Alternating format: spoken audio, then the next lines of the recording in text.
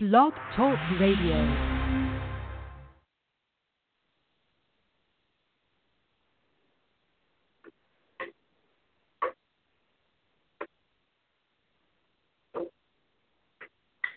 Welcome, Blog Talk Radio listeners.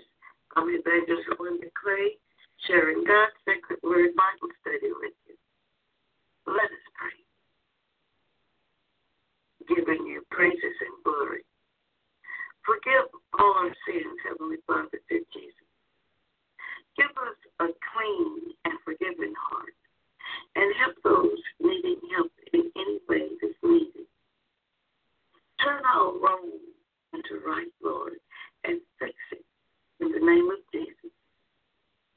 Heavenly Father, we say yes to your name because we're so thankful for all the things you do for us, making ways out of no way.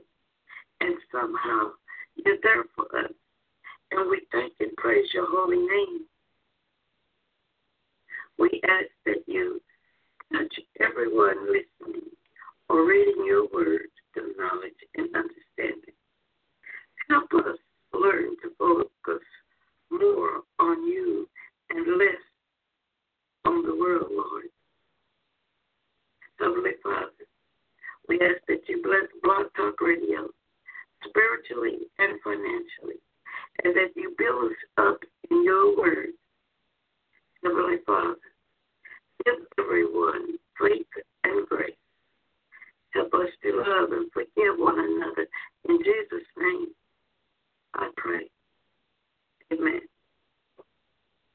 Before I get started with our lesson, let me again thank Granny's Place and Mr. Jewel Lewis for giving me the opportunity to be on Blog Talk Radio. I'm here on Blog Talk Radio 3 Wednesdays each month from 8 to 8:30 a.m. Plus, you're welcome to visit our group on Facebook at Peace Keep God First. First is written 1ST.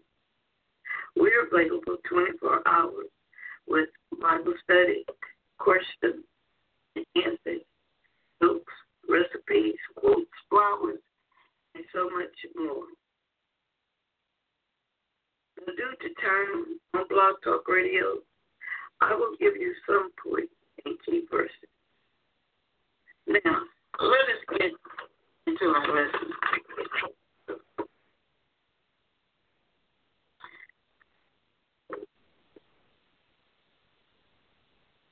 Our lesson comes from 1 Timothy chapter 3. The outline for chapter 3 is as follows.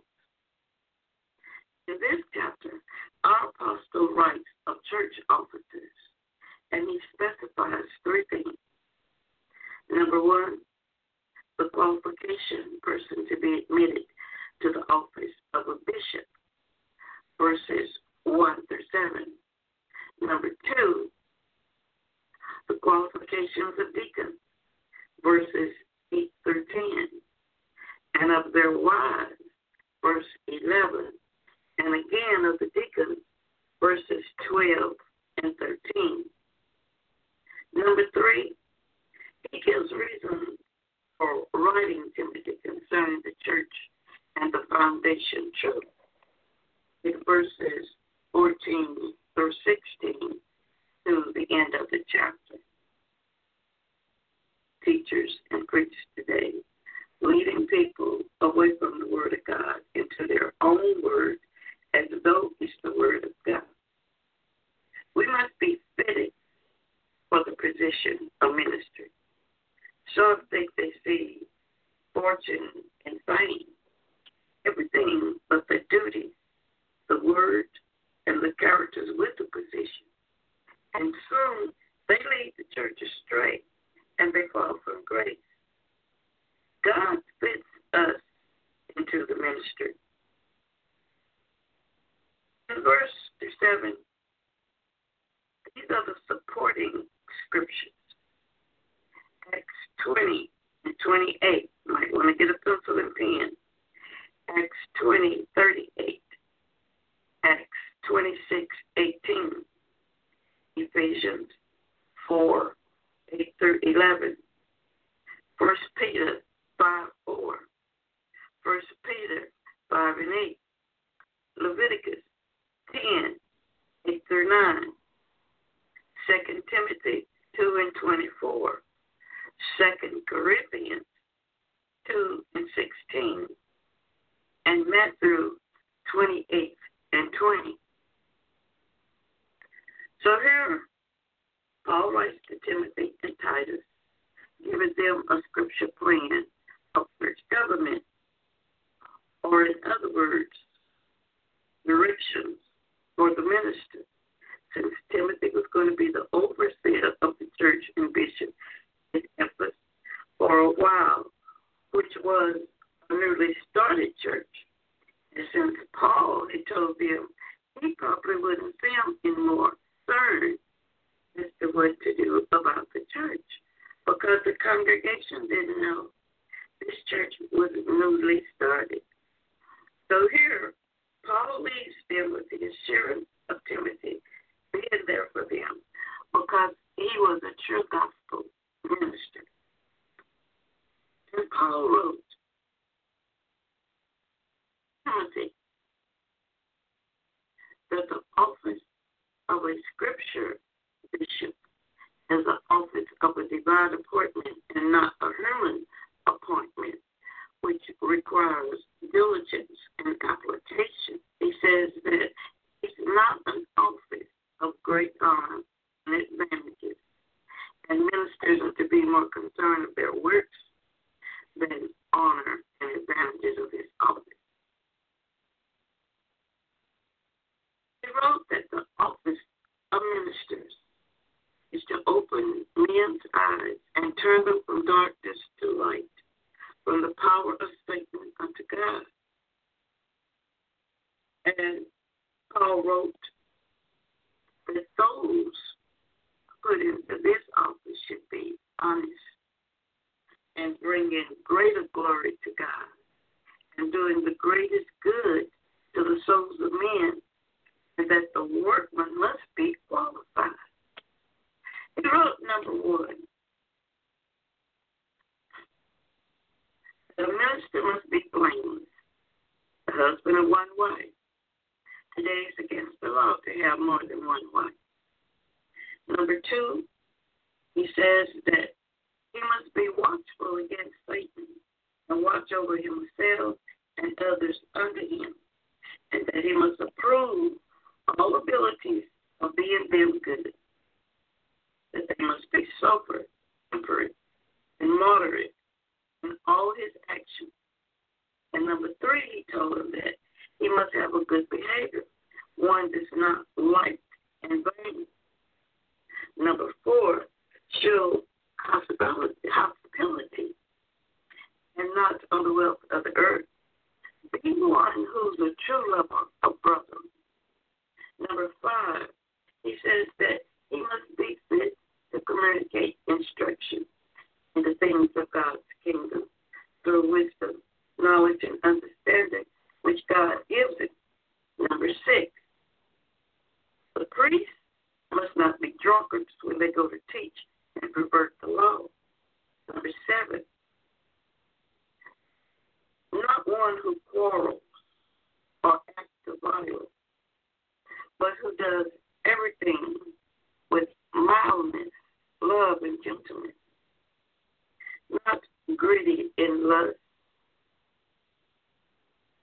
Number 8, patient and not a brawler. How can he represent God and his congregation? Follow him with these manners, Paul wrote. How can you rule God's house if you can't rule your own house? The families of ministers are to be examples of good to all other families, that their children submit to instructions given them. Number 9, one must not be new to the Christian religion, full knowledge of God's word, because this can lead to pride and an interpretation from Satan, who fell from heaven because of pride. Pride is a sin. He said in the good book that we must study to show ourselves approved by God. And if we do in any other way, we invite Satan into our lives. Number 10, he wrote that ministers must have a good and not vain reputation among his neighbors. And if we don't do this, again, we give Satan the opportunity to move families in the church. He says, a good minister should be well spoken of without his name being associated with gossip or slander. We should try to be like Christ, he said. Here Paul gave Timothy the qualifications of a gospel bishop who teaches the gospel. This work Paul was sufficient in consists of zeal, courage, godliness, discretion, faithfulness, watchfulness over others and those under our charge, our lusts, appetites, passions, and those that are qualified. Paul wrote, let those bless God and be thankful when the Lord put you in the ministry, giving God all praises and glory. And he said that our encouragement of all faithful ministers is, we have Christ's gracious word of promise. I am with you always until the end of the world. And if he be with us, he will fit us for our work and carry us through the difficulties of it with comfort, graciously parting our imperfection and rewarding our faithfulness with the crown of glory that fadeth not, Paul said. So we move down to verses 8 through 13. And Paul flips the script. And he gives the characters of a deacon. The supporting scriptures for verses 8 through 13 are as follows. Acts 6 and 2, Acts 6, 1 through 7, Acts 8, Acts 21 and 8, and Proverbs 28 and 1. That is Proverbs 28 and 1 in his letter to Timothy. That deacons are to care for the church as well as ministers, and make provisions for the poor and serve tables, while ministers of bishops give their services to the Word of God and prayer.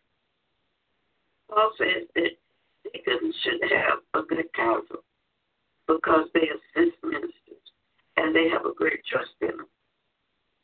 They must not say one thing to one and another thing to another with a double heart that flatters and slanders. They shouldn't be given too much wine and greedy of filthy lust, but being trustworthy of holding the church's money. They must also, as ministers, hold the mystery of faith in a pure conscience. The deacon must first be proven that he knows and understands the Word of God. And the same as ministers and bishops, they must have one wife with obedient children, as well as their household, being an example to others. In the office of deacon, one can move up into the minister's position as called by God. So they're being prepared to hold this office. The office of bishop, presbyter, pastor, or minister is confined to prayer and ministering the word. And the office of deacon was confined to serving tables and not to preach or baptize, such as minister salary and providing for the poor.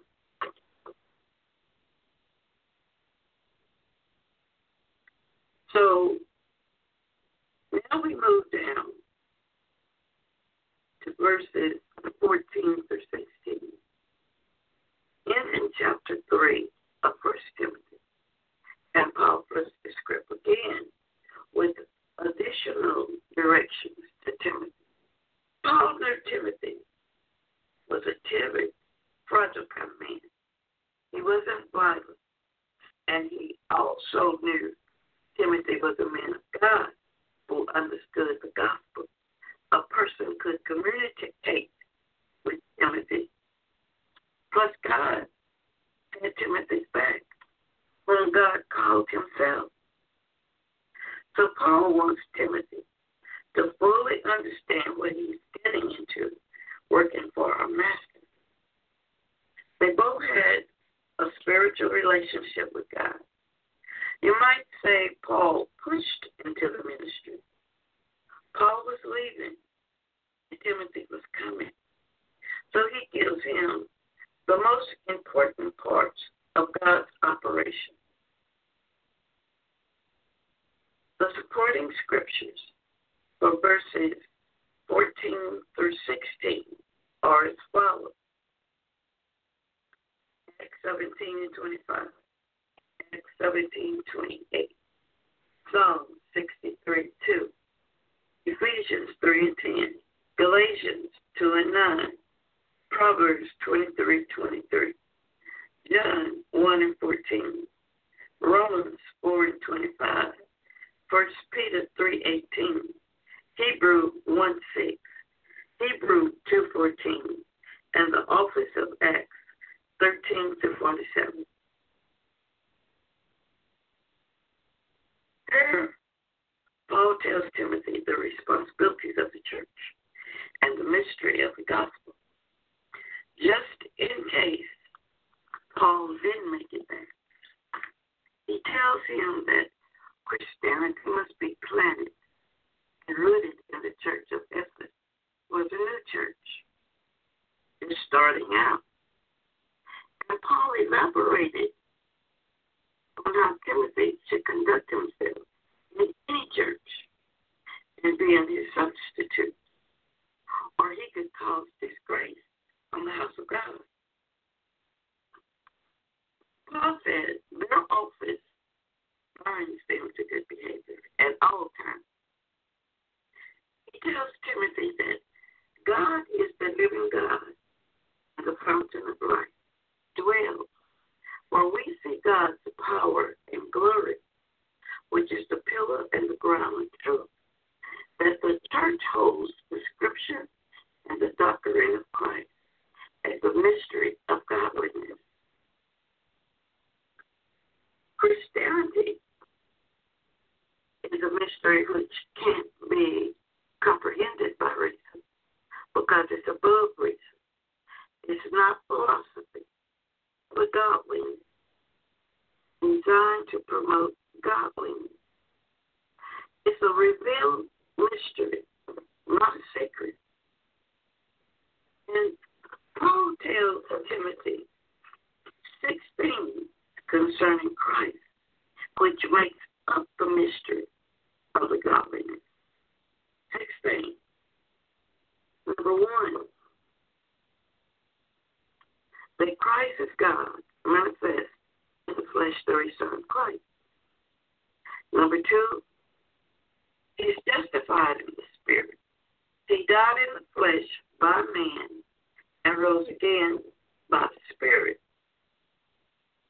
He was made sin for us and meditated for us to God.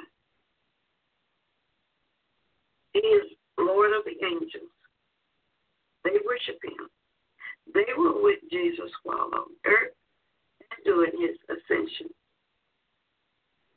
He's mighty in the upper world. Number 4, he's now preached to Jews and Gentiles, not only the Jews. Number 5, he was believed by the world His preaching was not in vain.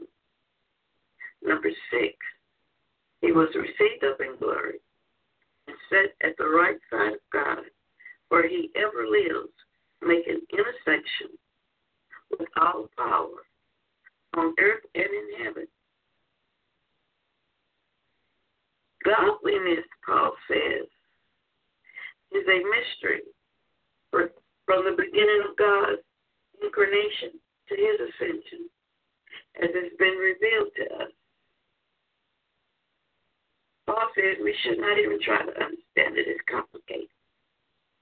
We should humbly adore it and believe it, vicariously pray farther than the Holy Scriptures.